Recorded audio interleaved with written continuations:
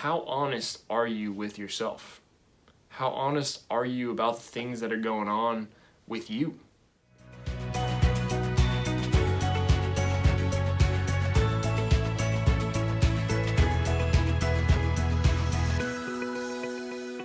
So I was thinking about how honesty plays out in therapy and kind of just life in general. Sometimes clients will come into therapy and they might not be upfront about everything that's going on with them.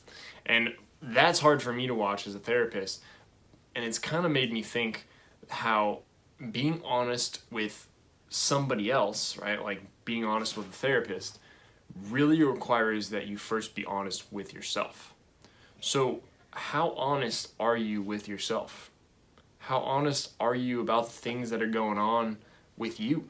I often see that clients and people around me in general, myself included, and I do this all the time, maybe we aren't being as honest with ourselves as we should be. So we have this idea of radical honesty, that to be honest with other people, we first have to be honest with ourselves. Because if we're not going to look at our own selves and our own stuff and the truth with ourselves, then we're probably not going to be able to share that with other people and be fully honest with them.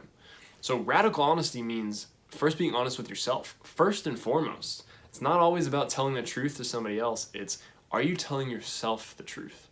That's the foundation of honesty. And how that plays out in therapy is that to be able to work and do good work in therapy with a therapist, you have to be honest with yourself. And in that process, you're honest with them. Therapy is a process of having a better relationship with yourself, getting to know yourself better, understanding why you're doing the things you're doing. And if you're not honest about those things with a therapist, you're not honest with those things about yourself. And probably not much is going to happen. I always tell teens that I work with on retreats, you will only get out of a retreat what you put into a retreat. So don't anticipate, but participate. Therapy is the same way, right? You will only get out of therapy as much honesty and as much self-awareness as you put into it, right? If you go into therapy and you expect the therapist is going to do all the work and kind of just pull stuff out of you, it's probably not going to happen like that.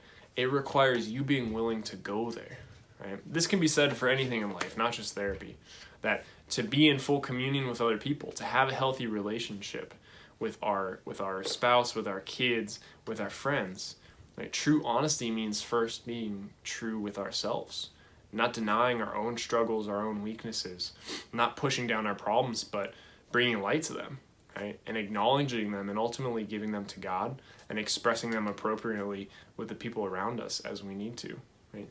Radical honesty can change drastically our relationships with other people. First and foremost, that starts with ourselves. So don't underestimate the value of honesty in your life. It starts with you. I'd love to hear questions that you guys have about faith, about therapy. So please comment below. Feel free to contact me at my website, adamcrossmft.com.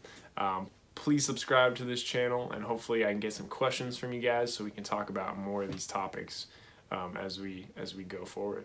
Thank you, and God bless.